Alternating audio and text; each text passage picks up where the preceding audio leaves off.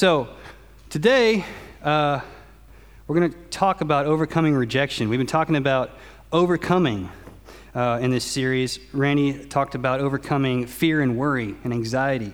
So let's look back at overcome. So the definition of overcome is to gain the victory, to win, to conquer, to get the better of in a struggle, to defeat, to conquer. There you go. So overcoming, the reason we need to overcome, well, it kind of indicates there's a battle. Either you overcome or it overcomes you. That's why I like that definition that says to get the better of in a struggle. It's not a passive like, hey, overcome it if you want. It's you have to defeat it or it's going to defeat you. That's why we have to be overcomers. Walking with God doesn't mean we survive just until we make it to heaven. Walking with God doesn't mean we're going to live to seek comfort and to be as comfortable as we can be here until we get to heaven. If you're struggling right now, it's not because God doesn't love you. If there's things you need to overcome in your life still, even though you've become a Christian and God didn't take it away like that overnight, there's nothing wrong with you. Just you're alive. Welcome to being alive. So there's a battle going on. And it's one, we already have the victory in Jesus, but we got to put our faith and our trust in him. Satan wants to crush us. He wants to overtake us. First of all, he doesn't want us to know the love of God, but once we're walking with Jesus, he wants to use every little thing in our life that he can distort and use to crush us and keep us from becoming all that God wants us to be. We don't overcome once just so we can squeak by and get into heaven. We have to overcome every day. There's things we're overcoming. But in all things, in all the deep wounds of our life, God wants us to overcome. He's empowered us to overcome. In Romans 8:37 it says, "But in all these things we overwhelmingly conquer through him who loves us." We're conquerors. We're made to be conquerors. We're not made just to survive and get by. Revelation 12:11 says, "And they overcame him because of the blood of the Lamb, because of the word of their testimony. And they did not love their life even when faced with death." We are overcoming every day if we choose to by the power of Jesus' blood. And the word of our testimony. It says they overcome with the word of their testimony. It's all of us together. It's all of us walking with God, saying, look what he's done. Hey, I know you're struggling with that. I went through that too. Look at what he did in my life. It's reminding ourselves, hey, he's taken care of me before. He's going to take care of me now. He loves me then. He loves me now. Look at who he's making me. That's how we overcome. We're overcoming through the word of our testimony. And it's not just your individual, but it's us as a group, as his body. We're overcoming. So let's overcome. Let's talk about rejection. Yes. Who in here has experienced rejection? Okay, so that's everybody. Well, I guess no one needs to leave. So why is it a big deal? Just get over it, right? Why can't we get over it? Well, we were created to love and to be loved, and we were created by love. God is love. We hear that a lot. Some of us don't understand what that means. Some of us who grew up in church have trouble believing that because maybe the experiences we grew up in church, believing God is love. Maybe we've been rejected by church people. Maybe we've been judged and shamed. But God is love, and let me show you where it's at. 1 John 4:7-9. "Beloved, let us love one another, for love is from God, and everyone who loves is born of God and knows God. The one who does not love does not know God, because God is love. By this the love of God was manifested to us, that God has sent his only begotten Son into the world, that we might live through him, that we might be alive through him." God loves me. I have a purpose and a destiny. And my destiny is to love him and to love others just the way he does. So rejection is our deepest wound and our deepest fear, because we were made by love to love and to be loved. So rejection, let's look at the definition of rejection. It's not being accepted. Everybody's experienced it. Everybody knows what rejection feels like. But let's look at it closely. Spurned was a good word I found, is a good synonym. Dismissed with disdain or disgust or contempt. Some of y'all have experienced that kind of rejection. Being forgotten and overlooked. And so all these things, all these experiences, they affect and they wound our sense of worth.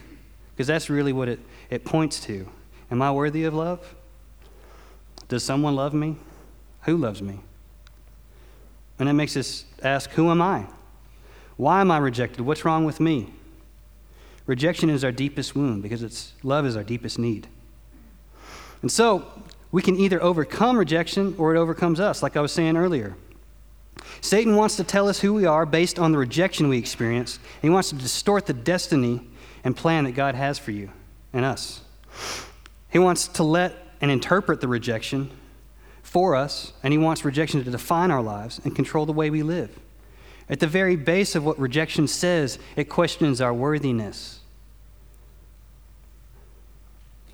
And it affects the way we live and the way we make our decisions, what we choose to do with our life. When we're overcome by rejection, it affects our decision making. It affects how we treat people. And ultimately, if we're overcome by rejection, it's going to keep us from doing and becoming all God wants us to be. And that's why we need to overcome it. Rejection can come from everywhere in our lives. And you've been rejected multiple times in your life if you've been alive for a while. It comes at different levels too. It can be parental, be rejected by your parents. People who are adopted, no matter how great their adoptive parents are going to have to come to terms someday with the rejection they feel for being given up as a child. It's a real thing. From family, maybe there's people in your family that don't like you. Sometimes from your own kids. It's touch and go with Etta sometimes, you know. I was getting dressed this morning and trying to figure out what I was going to wear, and I put on these shoes, and she just looks at me and goes, "Not match." She's not the most eloquent, but she gets the point across. And then she looked at me again and goes, "Too much." I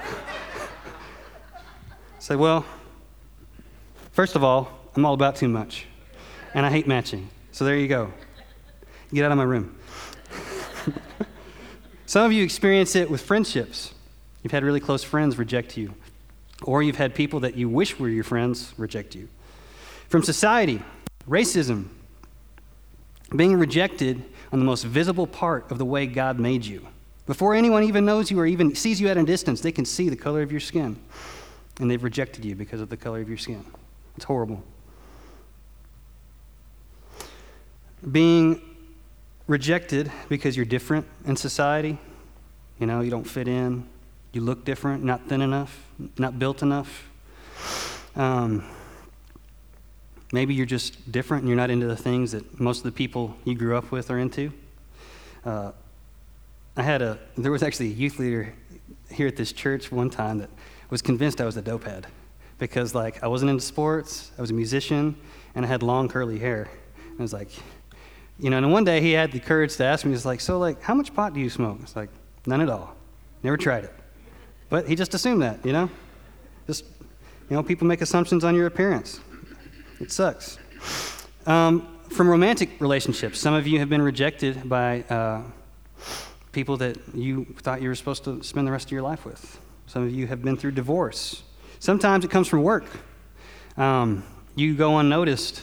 You don't get the raise you feel like you deserve. You don't get the recognition you feel like you deserve. You've put a lot of time, sacrificed a lot, and you're not noticed. Unexpected deaths can cause rejection, or it can bring back past rejection. If you had an issue with a person that you didn't get along with or had rejected you, and then they pass away, and it digs all that up again. Or a suicide leaves the people behind with a sense of rejection of, was I not good enough to live for? Was not good enough to talk to? So, you can experience it in all different levels. Sometimes, as you're walking with God, Satan wants to crush parts of your life with rejection. There's abilities that God made you with and designed you for, and he wants to make sure that you don't use those again.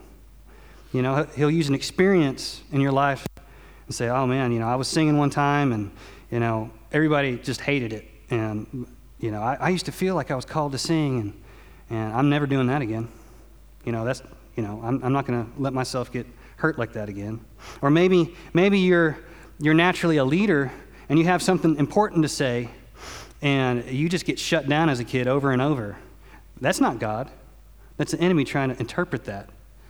Some of you have skills and abilities that the Lord wants you to use, but because of rejection, the enemy's trying to crush those things in you. So that's another level of rejection. Friends at a young age can cause rejection. Here's my silly story. So I was in daycare, 4 or 5 years old, and I have this vivid memory of being excluded by an older boy named Byron because he heard that I had pneumonia. Well, as a kid, I guess I was kind of I was sickly. I don't know. I had pneumonia twice. I remember going into the doctor's office, and I guess the only thing they could do was inject my legs with penicillin or something. They were the biggest shots. My parents had to hold me down, and then I kept getting impetigo on my legs.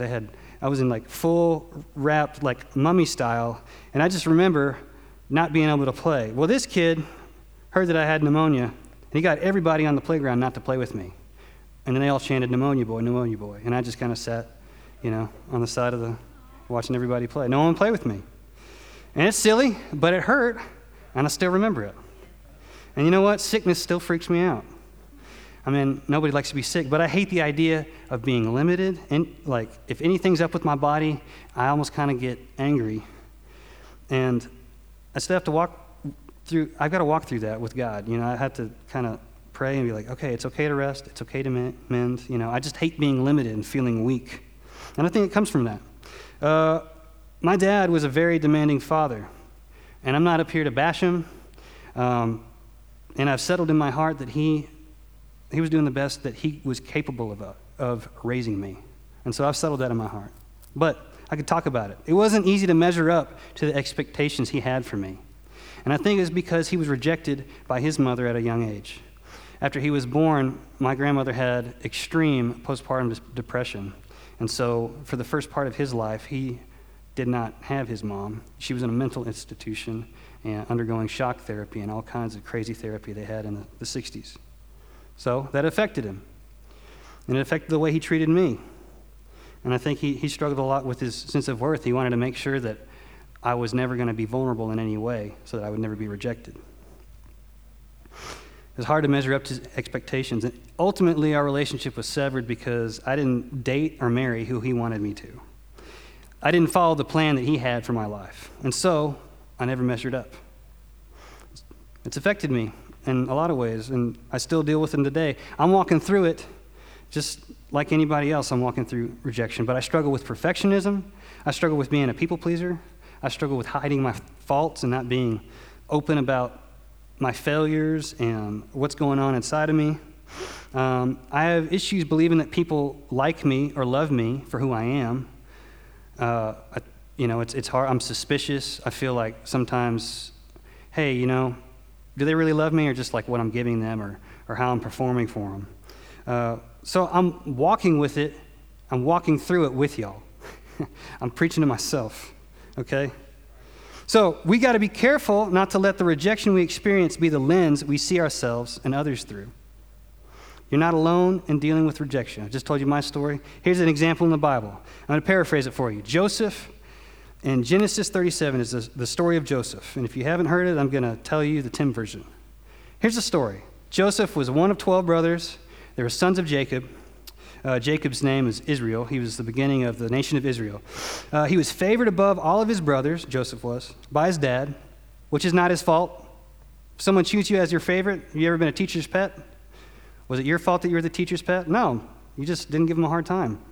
So that wasn't his fault. But God had a great calling on his life. He started giving him dreams, showing that his family they were going to bow down to him one day. Well, he shared it with his family, who already resented him because he was the favorite, which, a little maturity probably would have saved him. And maybe reading the room would have saved him some trouble. But he was 17, and naive. So one day, him and his brothers out tending their flocks. The brothers were like, I've had enough of this guy. Let's kill him.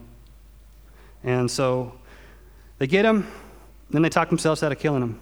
Like, you know what? Let's throw him at the bottom of this hole and then let him die there. And then, we're not doing it, and it's all, right? You guys feel good about that? Then they change their minds, and they say, you know what? Here's some Ishmaelite traders. Let's sell him into slavery. That way, he's not dead. I feel less guilty about that. So talk about rejection, right? Your own brothers, your own family. First they want to kill you, and then they just end up selling you into slavery, where you're pretty sure you're never, ever going to see any of your family again. Joseph could have given up on God. He could have given up on his calling, but he didn't. He could have let bitterness grow in his life. He could have just been, I'm a slave, and I'm just going to rot. Yeah, God doesn't love me. If God loved me, why would I be here? But he didn't. He stayed faithful, and the favor of God was on his life, and ultimately, he became the second in charge of Egypt.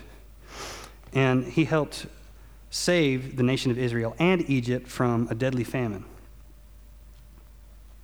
So that's what you can do if you overcome rejection. Don't let it define you. So let's look at unhealthy ways we deal with rejection. All right? Number one, we avoid the risk of rejection. Relationship involves risk and vulnerability. If we say, I'm never going to let anybody hurt me again, that means you're never going to let anybody close. You're not going to have relationships anymore. I'll never let anyone get that close again. I'm not going to be real. We call those people fake. We don't like those people. You don't like those people. Don't be one of those people. We're taking away the possibility of rejection, but we're also taking away the possibility of having a loving, fulfilling relationship. To avoid the risk of rejection, we don't commit. We don't commit to people. We don't commit ourselves. We don't invest. We don't do things with friends. We don't try to get to know new people because we can't trust them. Some of you say, I'll never marry again. That's a hard thing to get over. I'll never marry again. But you've got a risk. God is not going to use you unless you're willing to risk his love. If he's filled you with his love, he's not going to use you if you're unwilling to give that love to someone else. That requires you to be vulnerable. For some of you, it's kind of like you're an empty shell of a person. You avoid the risk of rejection by kind of blending in with whatever anybody else is doing. I'm a background guy. No one really knows who I am because then that way they can't reject me. If you don't know what I think or what I really like or dislike, then I don't have to worry about you rejecting me. So you become this empty shell of a person. Another way we deal with rejection is hostility and anger. You've met these people. They are like set on offending you before you even get to know them so that you can't reject them. And they've dealt with extreme rejection in their life. Everyone's an enemy because no one can be trusted not to hurt me. These are some of the most unlovable people in the world, but it's because they've been rejected and they're hurt. And the way they're dealing with it is hostility and anger. Like, no one's going to hurt me. I'm a tough guy. And they're overcome by rejection, and it rules their world. That's their whole world. Hopelessness and despair. No one will ever love me. Who could love me? My dad didn't love me, so, no one else can love me. Depression leads you to depression. It causes you to isolate yourself. And it's this cycle. You isolate yourself, you're never going to be around anybody who could love you again, right? So it's this bad, deadly cycle. All these things that we say to ourselves when we're hopeless, and I'm never going to be good enough. Why try? Why should I even try? No one's going to love me. Why try? Why should I try to sing again? Why should I try to speak again? I got shut down that one time. I'm not going to. That's not going to happen to me again. Number 4, we're overly sensitive to rejection. Being overly dependent on others and the approval of others. This is me. Letting my need for love and the fear of rejection make me a people pleaser. Living to please other people and then having this inner turmoil over doing things that you really don't want to do or don't really care about. Always questioning your relationships because You perform to get their love, so, what if I, mess up? It's exhausting. It's exhausting to always be living to please other people and using that as a way to get approval and to kind of medicate your rejection. Overachievers are this way. I'll make sure that I'm liked and loved by all. It's exhausting. God has more for you to do than to live to please other people. He's got plans and a destiny and skills and abilities he wants you to use to do what he wants, not to waste your time trying to please other people. Preaching to myself. Another way this kind of manifests itself is people who are easily offended. The most easily offended people are people who have experienced rejection, and it's like they have rejection radar. They're like, I see it on the horizon. They're acting friendly. Oh, what was that? What's that look supposed to mean? They're just ready. They're ready to be rejected. They're oversensitive. So those are ways we don't want to be. So let's talk about Jesus. It's a good place to start. Jesus was the most rejected person who ever lived. He was born under suspicion, a virgin birth. Who believes that? Joseph didn't. It took an angel to tell him, hey, this is my plan. He's going to be your son. You're going to raise him. He was marked for death by Herod. His whole town, all the kids under the age of 2 and under, were killed because they were trying to find Jesus and kill him. They had to flee to Egypt until Herod was dead. Throughout his ministry, he was rejected by society and religious leaders. First of all, by society, because they're like, who's this carpenter guy? How does he know anything? Who is he to talk about, the things of God? And then by the religious leaders who were like, you're a son of Satan. You're doing all these miracles by the power of demons. There's no way. You're a blasphemer. You're a heretic. Then he was betrayed by his closest friends. Betrayed by Judas, who was one of his closest friends. He wasn't just like, hey, you're a placeholder. You're here to do the deed. I'm putting up with you. He was one of his closest friends. And then he was abandoned by the rest of them, and then he was turned over to death. John 1:10 through 11 says, he was in the world, and the world was made through him, and the world did not know him, and he came to his own, and those who were his own did not receive him. The light of the world walked among us, and we rejected him. Jesus is the most rejected person in the history of the world. Then he was abandoned by God as he endured the penalty for our sin on the cross. The penalty for our sin is to be separated from God forever. He endured that rejection so that we would never, ever be rejected by God in eternity. On the cross, he said, my God, why have you forsaken me? At that moment, he was experienced the full rejection of punishment for our sins. But Jesus didn't let the fear of rejection shape his decision-making. He didn't let rejection change the way he treated people. He didn't let rejection keep him from doing God's will. He said this in John 16 to his disciples, behold, an hour is coming and has already come for you to be scattered, each to his own home, and to leave me alone. And yet I am not alone, because the Father is with me. These things I have spoken to you, so that in me you may have peace. In the world you have tribulation, but take courage, I have overcome the world. This is what he's saying. Look, you're going to abandon me. I know it. But I'm going to take security in my Father. I know who I am, and I'm telling you this so that you're not blindsided by the guilt you're going to feel. I'm telling you, I know you're going to abandon me. But look at this. I'm going to have peace in my Father, and I'm showing you how to overcome these things. You're going to have the same security in me that I have in my Father. It doesn't matter that I'm being rejected and abandoned by you. I'm giving you an example. And look, you're going to fail, but I'm going to love you through it. And you're going to have troubles too. But in me, you're going to overcome them. So take courage. He's giving us an example. He's saying, I'm not alone. My Father knows me. I know who I am, and I know what I was made for. So, let's look at the 3 elements of overcoming rejection. And this is the way Jesus did it. Number 1 is God's word. Number 2 is godly friends.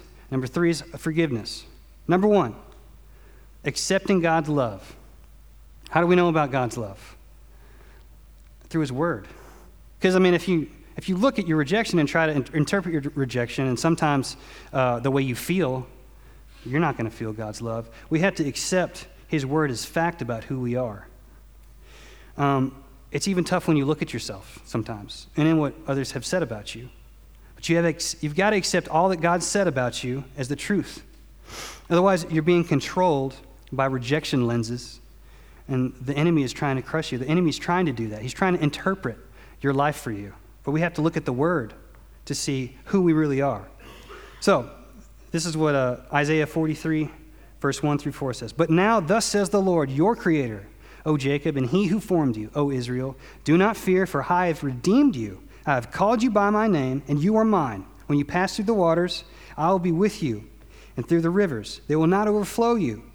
When you walk through the fire, you will not be scorched, nor will the flame burn you, for I am the Lord your God, the Holy One of Israel, your Savior. I have given Egypt as your ransom, Cush and Seba in your place. Since you are precious in my sight, since you are honored and I love you, I will give other men in your place and other peoples in exchange for your life. He gave another man in our place, and that was Jesus. We are precious to him. You are precious to God. Romans 8:31 through 32 says, what then shall we say to these things? If God is for us, who is against us? He who did not spare his own son, but delivered him over for us all, how will he not also with him freely give us all things? What rejection on this earth can overshadow God's acceptance of me? That's what we need to ask ourselves. Romans 8 goes on to say that nothing could separate us from the love of God. We've got to get these things in us. We have to let the Holy Spirit solidify our thinking through God's truth. We've got to decide who we're going to believe. Are we going to believe the enemy? Are we going to believe the way we feel about ourselves? Or are we going to believe what God says about us, who loves us? We're precious to him. Number 2, well, let me say something about God's word again. Sometimes, the word says that we have to abide in him. It's not enough just to read it, but we have to remind ourselves daily. We've got to abide in it. We've got to soak in the truth of God's word. We have to accept it as fact, just as we accept gravity as fact. But we have to keep reminding ourselves of it, because we are going to continue to experience rejection. So think about it.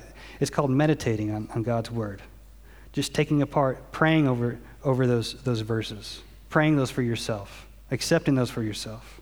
All right, number 2, pick your friends wisely. Have close friendships with Christians. They're your brothers and sisters in Christ. We've got the same value system. We've got the same goal and purpose of becoming all God wants us to be.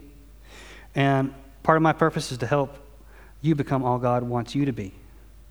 Am I perfect? No. Are you perfect? No.